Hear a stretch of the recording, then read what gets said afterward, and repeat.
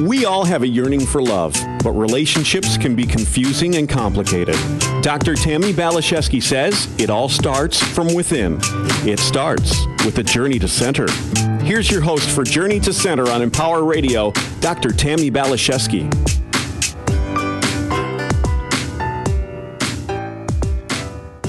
Hello, my beautiful friends and lovely listeners. So how is your relationship with fear? This is a relationship everyone has to some degree or another. Now, there is such thing as healthy fear, which makes you slow down and pay attention. And then there's the other kind, the kind that paralyzes you and prevents you from doing what you were born to do. I used to have a terrifying relationship with fear until I looked at it a little deeper. And then I consciously decided to make friends with it.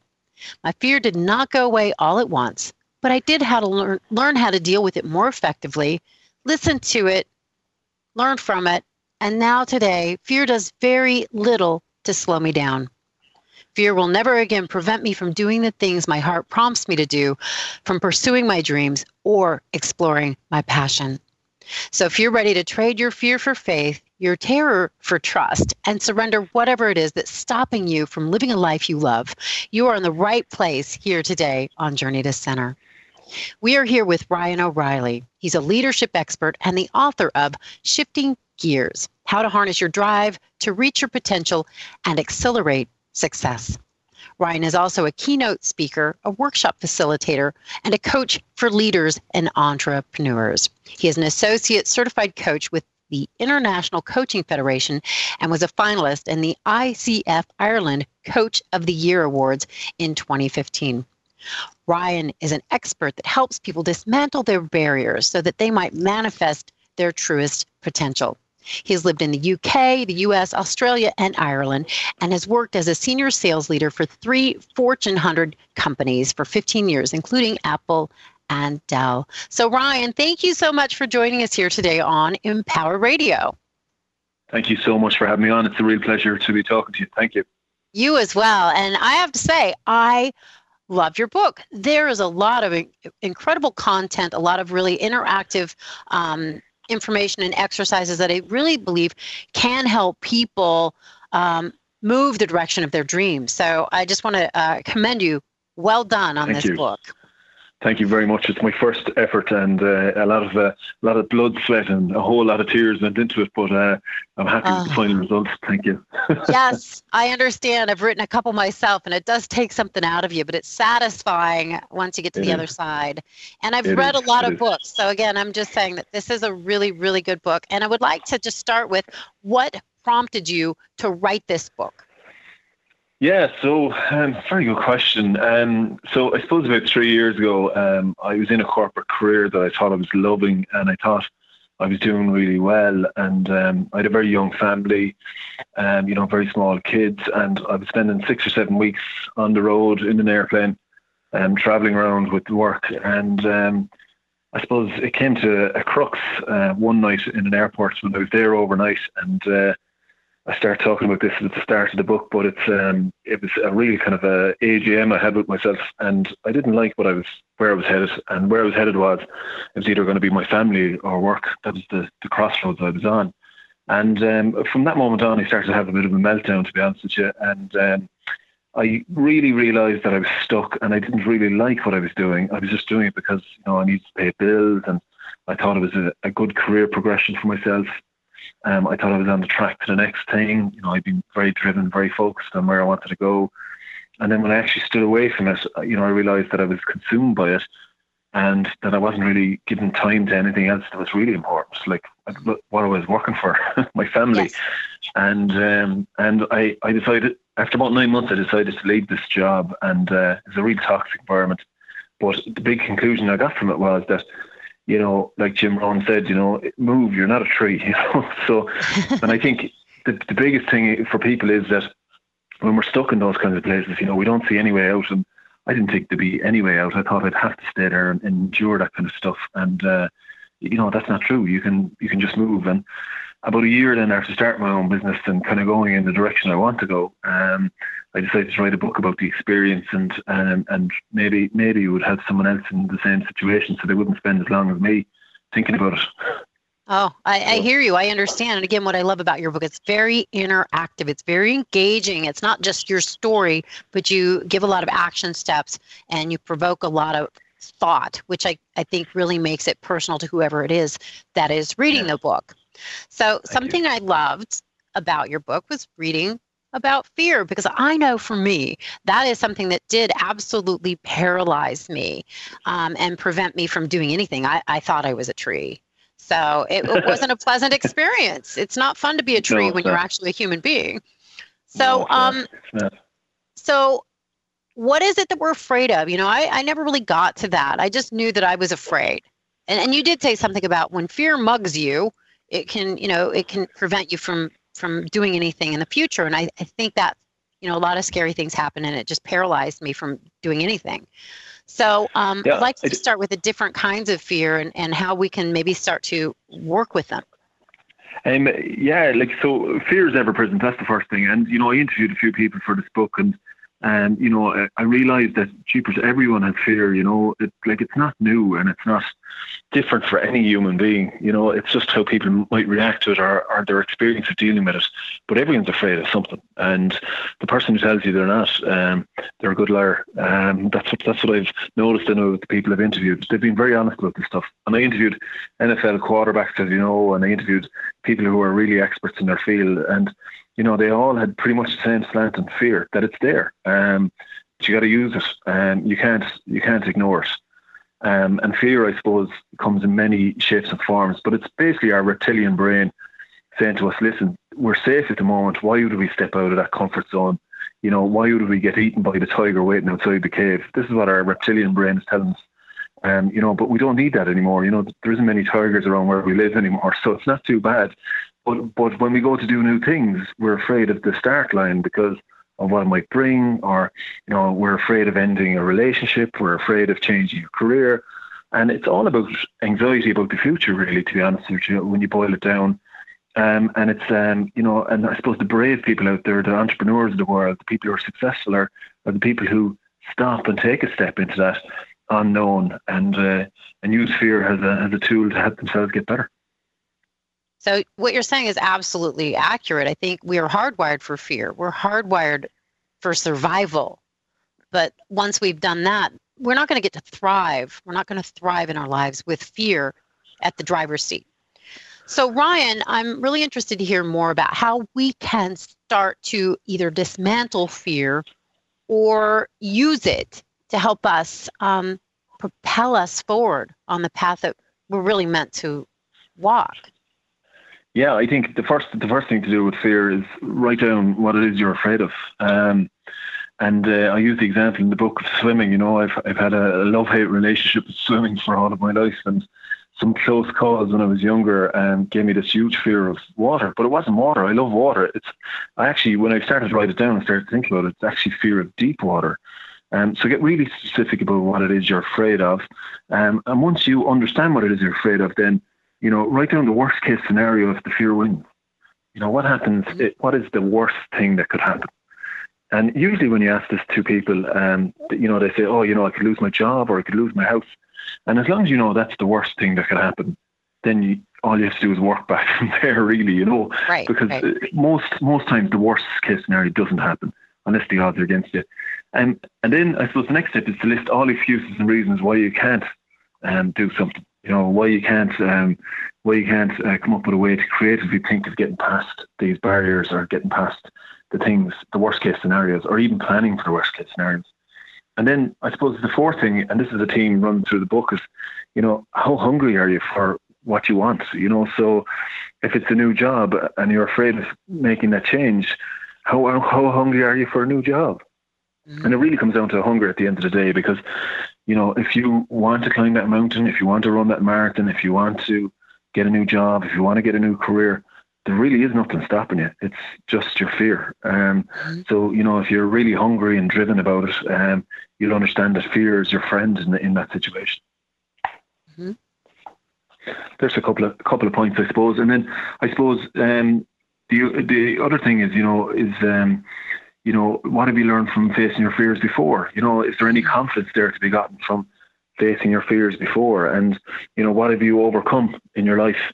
And usually you find, Tammy, you probably hear this all the time from your listeners and your guests, but usually you find, everyone has a story, and everyone has a story of where they overcame fear.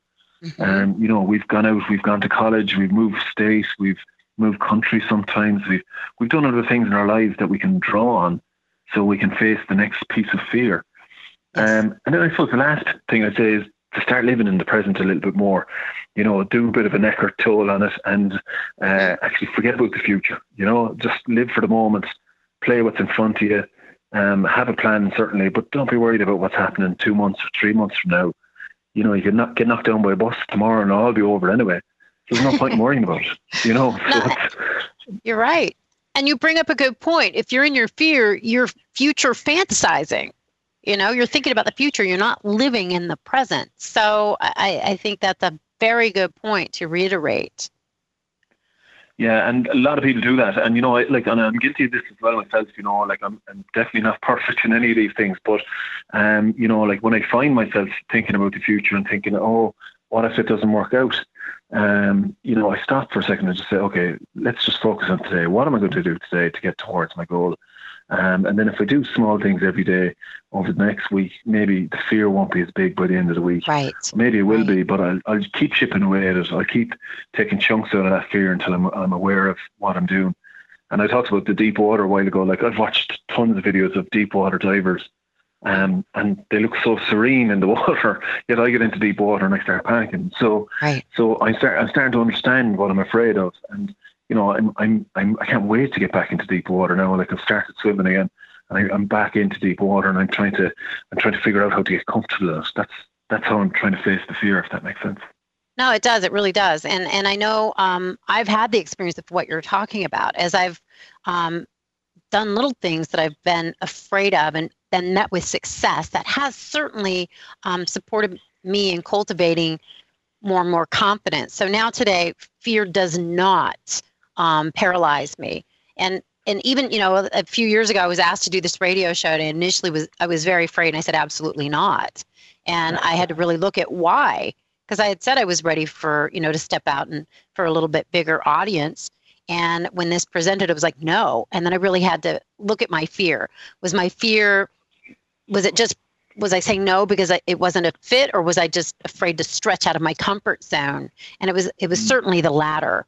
And you have this great quote: it's hard to step away from our comfort zone and willingly go to the place where we push our own limits. The more we push ourselves away from where we're comfortable, the more we need to get a grip on our fear.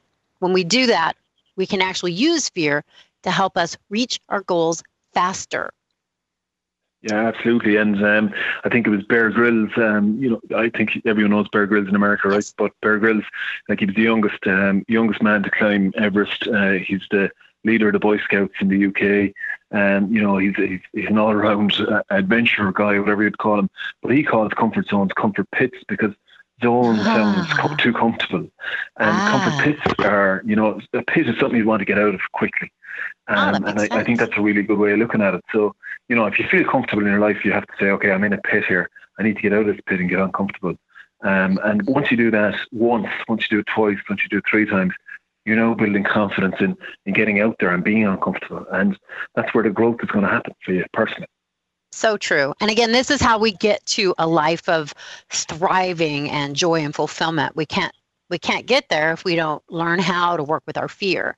And I know you say winning over fear gives us confidence to face bigger and bolder challenges. Celebrate it, own it, conquer it. So yeah, to be able to take that time and go, you know what, I'm doing good. To be proud of yourself and say, you know what, I'm stepping up, I'm stepping out. And it does give us that confidence. And I think it really helps us to trust ourselves more. And if you have that as a quality, I think success is inevitable.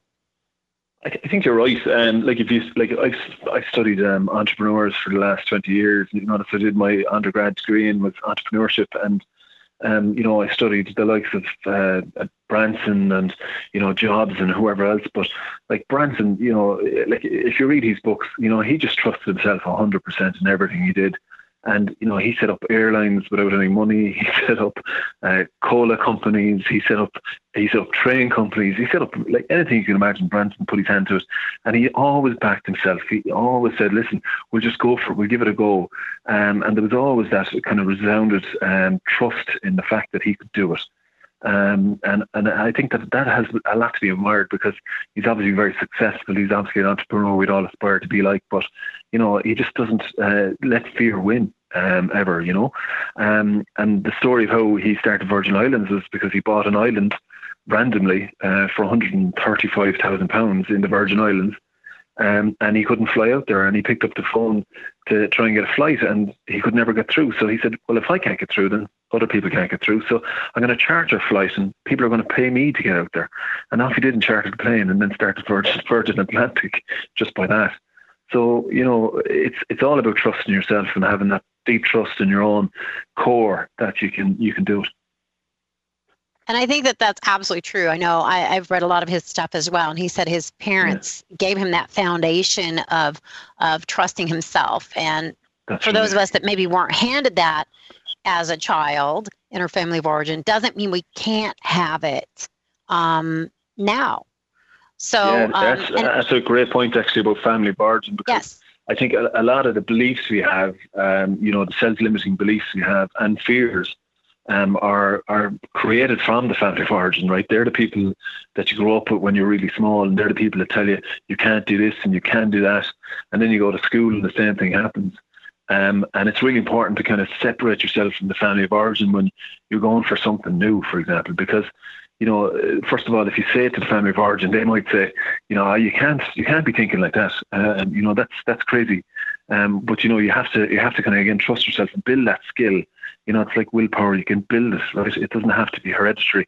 It doesn't have to be because no one else did it before, or it doesn't because your family doesn't agree with it or think it's the right thing to do. If you think it's the right thing to do, then you should be able to build that skill and learn it. Yeah, and I think what you're saying is so important. It's taken me a while to develop that self-trust. And so I love, again, how you go into this in your book and really give people these concrete action steps that they can take to start to cultivate this relationship with themselves, which I think is the most important relationship we can ever have. So, Ryan, I'd like to hear a little bit more from you now about how we can go deeper and develop that solid trust in ourselves. Yeah, it's a good one, isn't it? It's I think like with the people I coach, and you probably see the same as well. I think sometimes people just second guess themselves, and I think the intuition that we naturally have, if we've come from good values and we've had a decent upbringing, and we've got good education, or we read books, or whatever your story is, you can't beat a good gut feeling. And gut feelings, the only times most people listen to gut feelings is when they fall in love, and it's straight into this feeling of whatever, but it's I think people have to start trusting their guts a little bit more, and start kind of rubbing things up against their values and saying, right, does this match what I'm about? And if it matches what you're about, then that should build the trust in yourself and your decisions. If you're trying to please someone else or get validation from someone else, then that's never going to help you trust yourself, because you're always going to be second guessing yourself then, because you're trying to please others and you're trying to think about what will please others in what you're doing. And I ask this when I coach people. I'm like, so who are you doing this for? Are you doing this for you, or are you doing this for someone else? And some people say, oh, I'm doing this for my boss because my boss wants me to be this. I'm like, what do you want? They're like, well, I don't really know. And I hear this all the time, and that's because they're not able to trust their own values, or their own thought process around what they want to do. So that's the first thing. And then the second thing is, I suppose, journaling. And I talk about the best boss I ever had. He's a Californian dude, actually, but he spent time in boys, actually, but he was brilliant, and he used to journal all the time. And he told me about it one day, and I said, oh yeah, I must start that. And then when I became a coach, I used to tell people, you need to journal, you need to write down how you're feeling and what your emotions are. And somebody said to me one day, do you do it? And I just looked at him and went, actually, no. so I said, right, I have to start playing, doing what I do and following up what I say to people. So I started journaling, and I haven't looked back, because like journaling really gets you out of your conscious mind and into your subconscious mind, and gets you writing. And once you start writing, it's psychologically proven that it's actually a healing process, right? So whatever you're throwing down on the paper, just to get it out, just, to understand how you're feeling, it also helps you understand where your highs and your lows are. And so, if one day you're writing about your feelings and you're feeling down and you're not feeling the greatest, the next day you could be feeling up, you might be writing why that is. And you start to learn about what the things are that you can trust to help you be more positive or have a different mindset or change your framing. So, journaling is hugely important, and it doesn't have to be Steinbeck. It doesn't have to be, Peter Drucker. It doesn't have to be these long paragraphs. It just has to be a couple of paragraphs, a couple of words, even bullet points. And I coach an executive at the moment, and he's a journal for the last 3 years, and he keeps saying, I look at this all the time, but it's only bullet points. I'm like, whatever works for you. I have another coachee, and she just uses spider diagrams. That's how she journals. So she throws down what's bothering her, then throws off a couple of spider legs off, and tries to break it down to understand it. And that's what her journal is full of. So it's really whatever works for the individual, but journaling really works. And it's a really good way to get it out, what's in your head, on paper, and to help you sleep better at night. I like what you're saying. Ways. Yeah, I do believe that engaging the subconscious mind is really important and very powerful and effective in regards to, clearing out the closets and I think stepping up and ascending in our consciousness. And I love this quote that you have: if we trust ourselves, then others will see that confidence and either like it and be attracted to it or dislike it. And it's the attracted people you want in your life. So I think that is such a great quote, and it's so true. I think water finds its own level. So as we love ourselves more, as we trust ourselves more, as we relax into that place of authentic confidence and power, that's who we attract and are attracted to. I think it's so right, and I love that. Water finds its own level, because whenever I start a session, I always start it with an energy rating, right? I don't mean to sound like I'm a special house heating specialist or anything like that, but I talk about energy, right? And talk about just positive energy. So what I do is I get the whole class that'll be in front of me to rate their energy from a 0 to a 10. And I define it as 10 is a Branson. If Branson walked in the door right now, everyone would be around him. Everyone would want to talk to him. Everyone would want to hear what he had to say. Everyone would want to be like him, right? And that's a 10.